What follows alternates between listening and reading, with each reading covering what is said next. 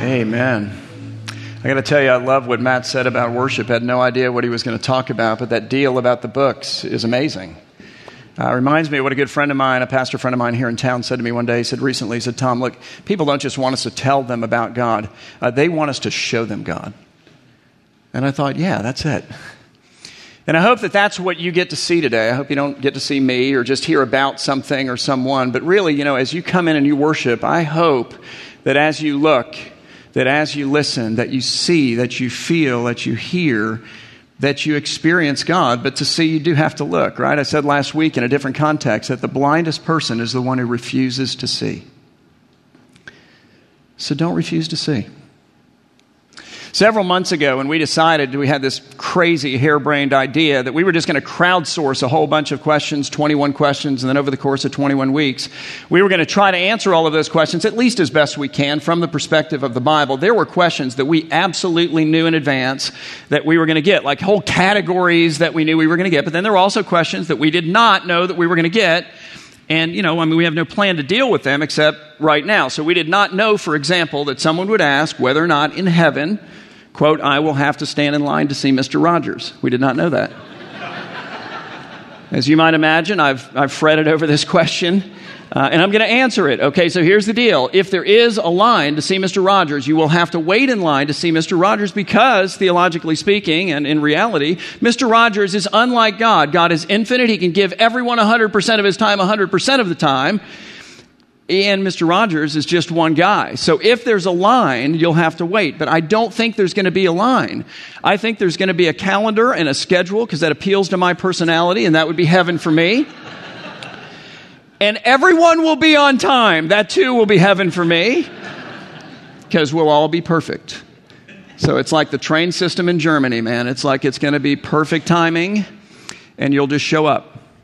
We had no idea that somebody was going to ask, quote, how can I sleep at night knowing that the two main characters in VeggieTales are fruit? No idea. Do not know where that comes from. So I know two things about that person, whoever it is. Number one, they grew up in a Christian home because how else would you know about the VeggieTales, right? That Bob is a tomato and that Larry is a cucumber. And in reality, it is a little unsettling when you spent your whole life thinking that tomatoes were vegetables. And they're not. So, I get that. So you must have grown up in a Christian home. And secondly, you need counseling. So if you go to our website and you hit connect, and then you go down to wellness, and you click on that, then there are all of these great counselors, and there's a psychiatrist here that we recommend. And so I would just encourage you to do that. And then the last one, and this one was somewhat predictable. It's a money question, so you knew that there'd be a category for money. But I just like the way this person phrases it, except the inner English teacher in me is a little it's redundant. So anyway, but nevertheless, the way they say it is so funny. They say 10% tithe, ... and then they just say, really? That's it, the whole question. And the answer is yes. So, it's yes, that's the answer. All right, so some of the questions were not at all predictable. A lot of the questions, including the one that we're going to talk about today, were hugely, obviously, just you knew that you were going to get to it. So this question is very predictable, but the way that it's phrased, which I thought was very artful, was not predictable. So the way that it came to us was more or less like this. Why does God tell me who I can and cannot love? And that doesn't mean, why does he tell me who I can and cannot love as a friend, as a brother or sister in Jesus? He means romantically. Why does God tell me who I can and cannot love? And the reason, guys, that this question even exists is because of what the Bible says about sex and what the Bible says about marriage. And I'm just going to let you know in advance, if you don't know this already, what the Bible says about those topics are massively, hugely, incredibly, radically countercultural. And very, very, very politically incorrect. And in a minute, what I'm going to do is I'm just going to go, okay, so here it is. We're just going to put it on the table. We're going to own all of those things about it. We're going to go, yes, and then we're going to talk about it. But what I want to ask you to do on the front end is this. When you hear it, if you don't know what it is, and it's just like, whoa, and if you're offended by that, it's not the intent. What I'm asking is you stay with me. Just hang, man. You're here anyway, right? So just listen. Because I think if you'll listen, hopefully at least, you'll not just hear about God, but you'll see him, maybe in a way that you haven't seen him before. And perhaps, I don't know, it might influence your thinking. So I'm going to get it out of the way. Biblically speaking, as we talked about last week, marriage is what? It is a long-term binding commitment secured by a covenant, willingly entered into by two people before Almighty God and the most significant people in their lives. We got that. There's nothing controversial about that. The controversial part is the part that I didn't talk about last week, but then I'll talk about now. It is that everywhere in the Bible, from beginning to end, every time you see the example of marriage, every time there is a teaching on marriage, every time there is a married couple in the Bible, every metaphor on marriage is male-female. And then the Bible comes in addition to that. It gives us its sexual ethic, and I'm just going to sum it up in a phrase, okay? Sex is for married people. There it is. So sit on that for a second. Massive implications.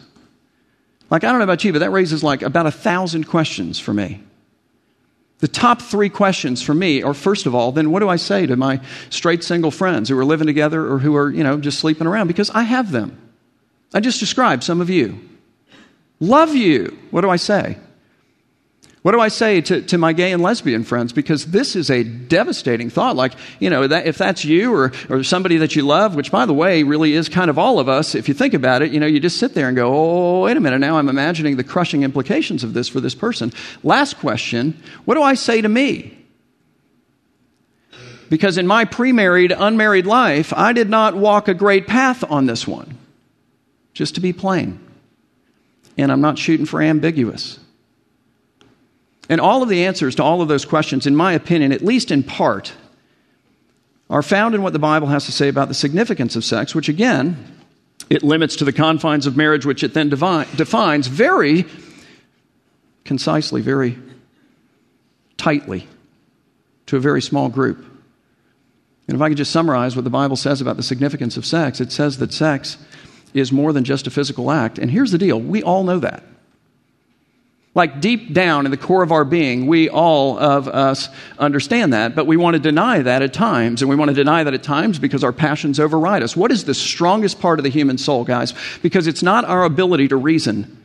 It's not our minds. It's not our hearts. It is our appetites. And in those moments where the appetites flare up, which is like we don't even care about anything else, which is why the smartest people do the dumbest thing, even by their own estimation. After the wave of passion has receded back into the ocean, they look at it and go, good grief, what the heck was I thinking? You weren't. Your thinking was overrun. And on this topic, our thinking gets overrun again, and then it's easier for it to get overrun again, and then it's easier for it to get overrun again, and then again, and then again, and then again, and then again, and then at some point, we want for it to have just been a physical act, because now we feel like if we were to admit it was anything other than that, we'd have so much guilt, it's too much. It's like it's too crushing. I'm psychologically incapable of dealing with this. I have no way to offload it. Hang on, wait for it, that'll come later. But the reality is we all know that it's more than just a physical act, which is why when your husband goes to the gym, you don't care. Go, work out. It's a physical act. If he has an affair with somebody he meets at the gym, very different. Why? When your wife wants to take a nap. You need your rest. I'll take the kids. We'll go to the movies. Whatever, get some sleep. It's a physical act. If she takes a nap next door, that's a problem. Like all bets are off. Why are all bets off? Because it's not like playing tennis. It's not like going to the gym. Guys, by God's design, every one of us is a fully integrated composite being consisting of, yes, a body, but of mind and of heart and of spirit and of soul. And here's what I cannot, here's what you cannot, here's what no one can do. We can't separate ourselves into all of these different parts and then just take the physical part into a room to do something sexually while all the rest wait in the other room. And then after that, reintegrate ourselves and move on with the rest of our lives. It doesn't work that way. In the sexual experience, the whole of you is united with the whole of this other person even when that is absolutely, unequivocally, without any question, the last thing you're trying to do. And Paul makes that clear in 1 Corinthians 6, verse 15. He says, do you not know that your bodies are members of Christ? What does that even mean? Like, what is he talking about? In this whole chapter, he's talking about sex and sexuality and our bodies. Later on in the same chapter, he says, do you not know that your body is a temple, wait for it, of the Holy Spirit, who is in you, who lives in you, whom you have from God, and that you are not your own, that you've been bought with a price. And so then what's his conclusion? He says, therefore, glorify God with your body, because your body is attached to your heart and to your mind and to your spirit. And most significantly, your body, if you're a believer in Jesus, contains in some mystical way that you can't find on an MRI the Spirit of the living God himself.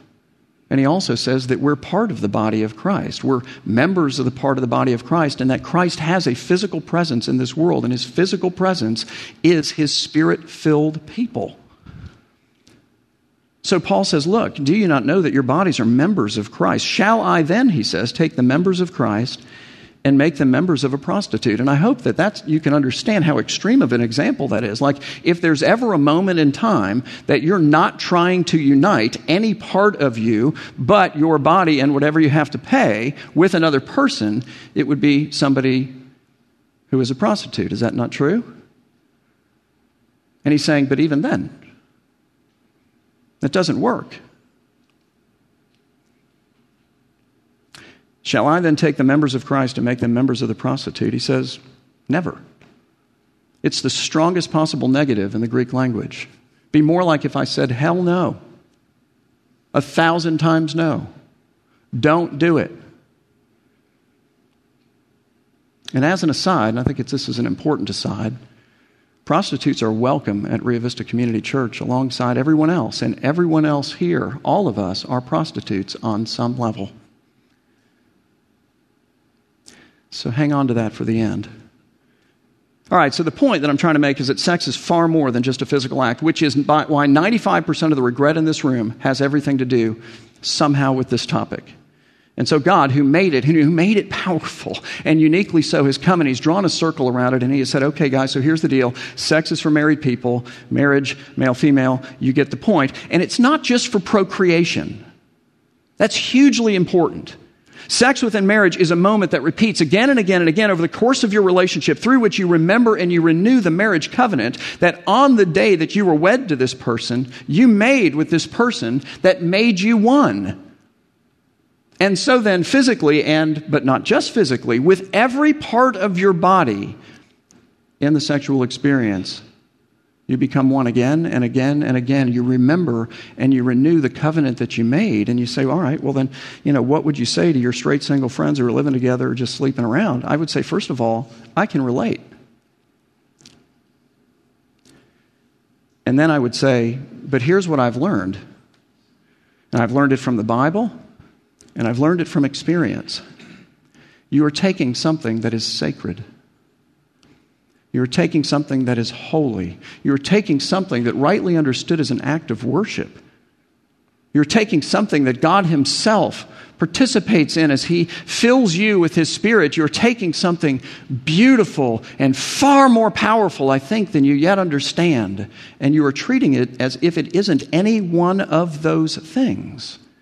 And that whereas there is forgiveness for that, whereas there is redemption in that, whereas God comes along and he gathers up all of our failures and then he uses them for good in our own lives and in the lives of other people. I understand that, but there are also consequences in that, and there are real consequences for you, for the people you're with, for the person you might marry. I would call you to something better, something infinitely more profound. Nobody gets married and goes, man, I am so glad that I had all of these sexual experiences before I finally landed on this one. And nobody can show up at the church just before the service and go, listen, Pastor, can you delete all this stuff on the hard drive of my heart? Can you get rid of the images and the pictures and the this and the that and the experiences and the feelings and It doesn't work. So then what do I say to my gay and lesbian friends? Because I have them, and this is devastating for them. And I just want to say this is devastating for me and for everyone who cares about them. This is a hard word. And what makes it even more devastating for me is that I really, really do not believe that you choose to be gay. I don't think that happens. Now, I'm not an expert on this. I'm not. I've read a lot of books. I've had a lot of conversations. It's about the extent of my expertise. But I just think about it. I think about it in terms of our own experience, of our human sexuality and orientation, my experience, your experience. I think about it then, too, in terms of common sense, and that's just where I end up. I mean, if I just use myself as an example, if I think about girls, for the most part, please don't be offended by this, until I was maybe 12, were just kind of icky and moderately and sometimes really annoying. Like, unless you played football with us, that was about it, And somewhere around the age of 12, 13, they went from icky and somewhat annoying and what's with all the words to man, wow, I'm attracted to these people. Like, I went from being the guy who went to the football game, who was kind of irritated because the cheerleaders were impeding my ability to watch the game, to being the guy who went to the football game largely because I was interested in one or more of the cheerleaders. And here's what didn't happen for me. I didn't wake up one day and decide, you know what? Today is the day. And now I'm going to be attracted to girls in that way? Is that how it worked for you? Did you wake up one day and go, you know what? This is it. I think today is the day. I'm going to give this a shot. And when I talk to my gay and lesbian friends, they say, Tom, that's exactly what happened to me. Except when I was 12 or 13 years old, I was awakened to the crushing realization that I was different in this regard. And if they were raised in a Christian home, then that precious boy or girl laid in their bed at night, weeping and praying, God, please, not this. And I just want to say that if your heart can't go out to that kid, the problem is not with the kid. It's not with the kid. Which brings me to the common sense piece of the argument, which is just, why would a 12-year-old child choose to be different in that way? Choose to have those conversations with his or her parents, his or her friends. I mean, I understand that it's, some of the stigma of this is lifted, which incidentally is merciful. It really is. But it's still tough. It is tough. And then, my goodness, do you have to then talk to the pastor? I've had those conversations. That's mortifying. That's intimidating. And sometimes, and sadly, that is the most difficult conversation to have of all. It is highly ironic that the Christian church, which is full 100% of sexually broken people, 100% of us, all right, is oftentimes the last place that the gay or lesbian person or their parents feel safe. My goodness. Somehow we've sent the wrong message. I remember probably, 15 years ago now, I got one of the greatest phone calls I've ever had as a pastor. It's from a gay man who lives here in Fort Lauderdale, is a friend of mine. And he was a guy who would ride his bike past the church every day. He'd ride by. He worked at a gay bar down the street, and his job was in the morning he would go and he would clean it up for his friend. His friend owned the bar. And so every time he rode his bike by, he told me, he said, something inside of me said, you need to turn into that church. You need to go in that church. You need to go to that church. And he's like, why in the heck would I ever do that? He didn't say heck. His experiences with Christians were not overly positive, were very condemning. So he didn't do it. And then one day, in the providence of the Lord, he literally hit the curb and wiped out on his bike. And one of our elderly ladies, Clara Kyle, who is 92 years old now, she lives in Kentucky, was walking out. She's a retired nurse. She sees this guy wipe out on his bike. So she gets him, she brings him into the church office, she cleans up all of his wounds, and she says, you need to come to this church. And you can't deny Clara. So he came the next Sunday. Freaking out. How are these people going to respond to me? And then he came the next week and the next week.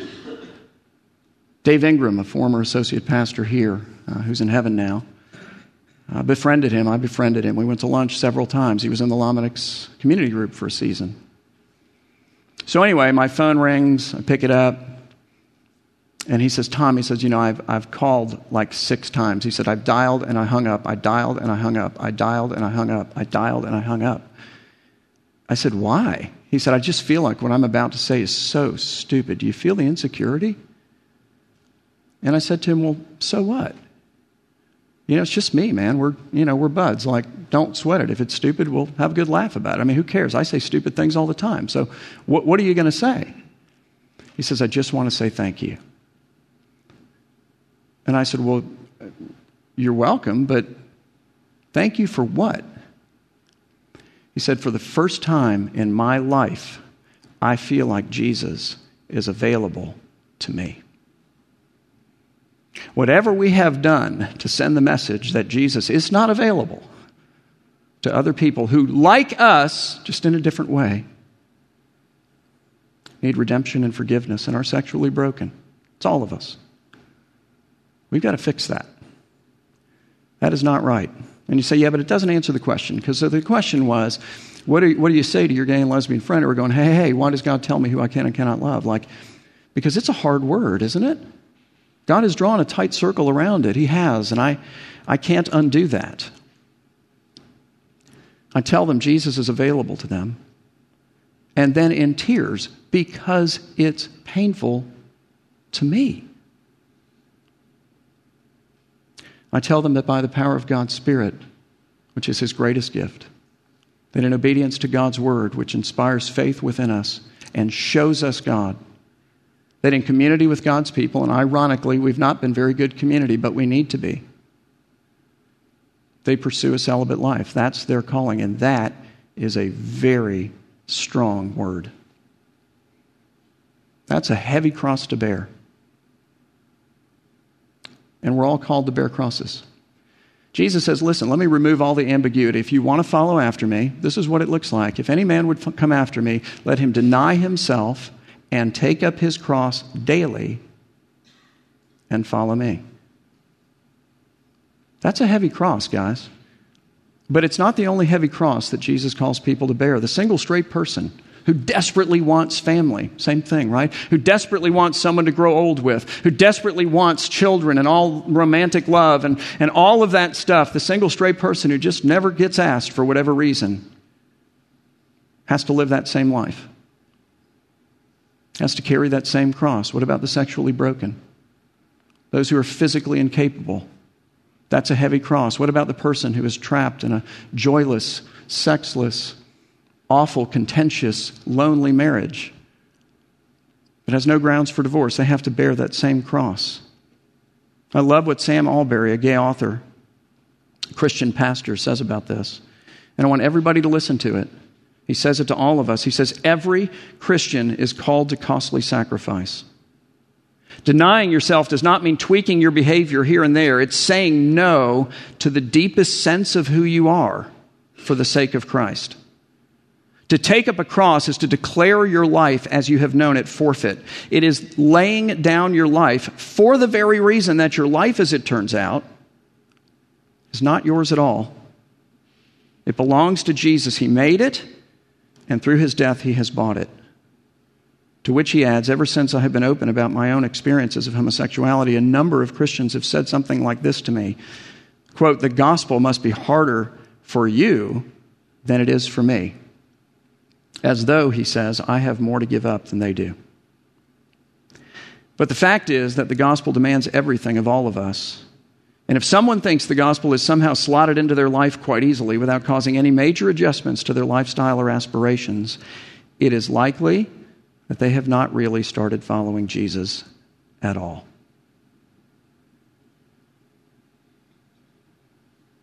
That's it. And speaking of Jesus, I really believe that Jesus is uniquely positioned to identify with the gay or lesbian person. And I say that because in first century Jewish culture, every man married. Not 80% of men married, not 99%, no. Just every man married in Jewish culture, except for Jesus. Which means that upon his bar mitzvah, he must have said to his parents, do not arrange a marriage for me. Don't find me a bride. How do you think that went down in his town? I mean, he was already in this little town. And listen, everybody's famous in a small town, but he was already in this little town from the perspective of everyone there except his parents, in all likelihood, the product of sexual sin. The bastard child of Mary. He was perfect, so do you not think that made him a little bit odd? The odd bastard child of Mary. And now the whispering and the rumors are, and he doesn't want to get married. I think Jesus is able to uniquely identify with a gay or lesbian person, and I love that. I really do. So last question, what do I say to myself? I bring all of my failures in this area of my life to the one who hung naked on a cross to forgive my failures, to heal my wounds, to redeem my regrets, and to cover my shame. That's it. And I do that as one who understands. Remember I said hold on to the prostitute idea? That one of the prevailing metaphors in the Bible for Christian people, for the church, and I'm going to use the biblical word, little off-putting, is the metaphor of the whore, who is not only forgiven, but whose purity is 100% restored. That's Jesus. That's the power of the gospel. That is something I cannot do for you, but God can do for you. And He has done it for you through Jesus. So we don't want you to just hear about Him. We want you to see that. We want you to experience that. Let's pray. Father, we praise you for our Savior who identifies with us in our weaknesses, and yet He Himself being without sin. But He knows what it is to be rejected. He knows what it is to be made fun of. He knows what it is to be misappraised and misunderstood. He knows what it is to not be loved, but instead to be hated. He knows what it is to give and not to get. And He knows how broken in every area of our lives we actually are. And I pray that your Spirit would give us a faith by which we embrace a freedom that's found authentically in Him. Do this we pray in Christ's name. Amen.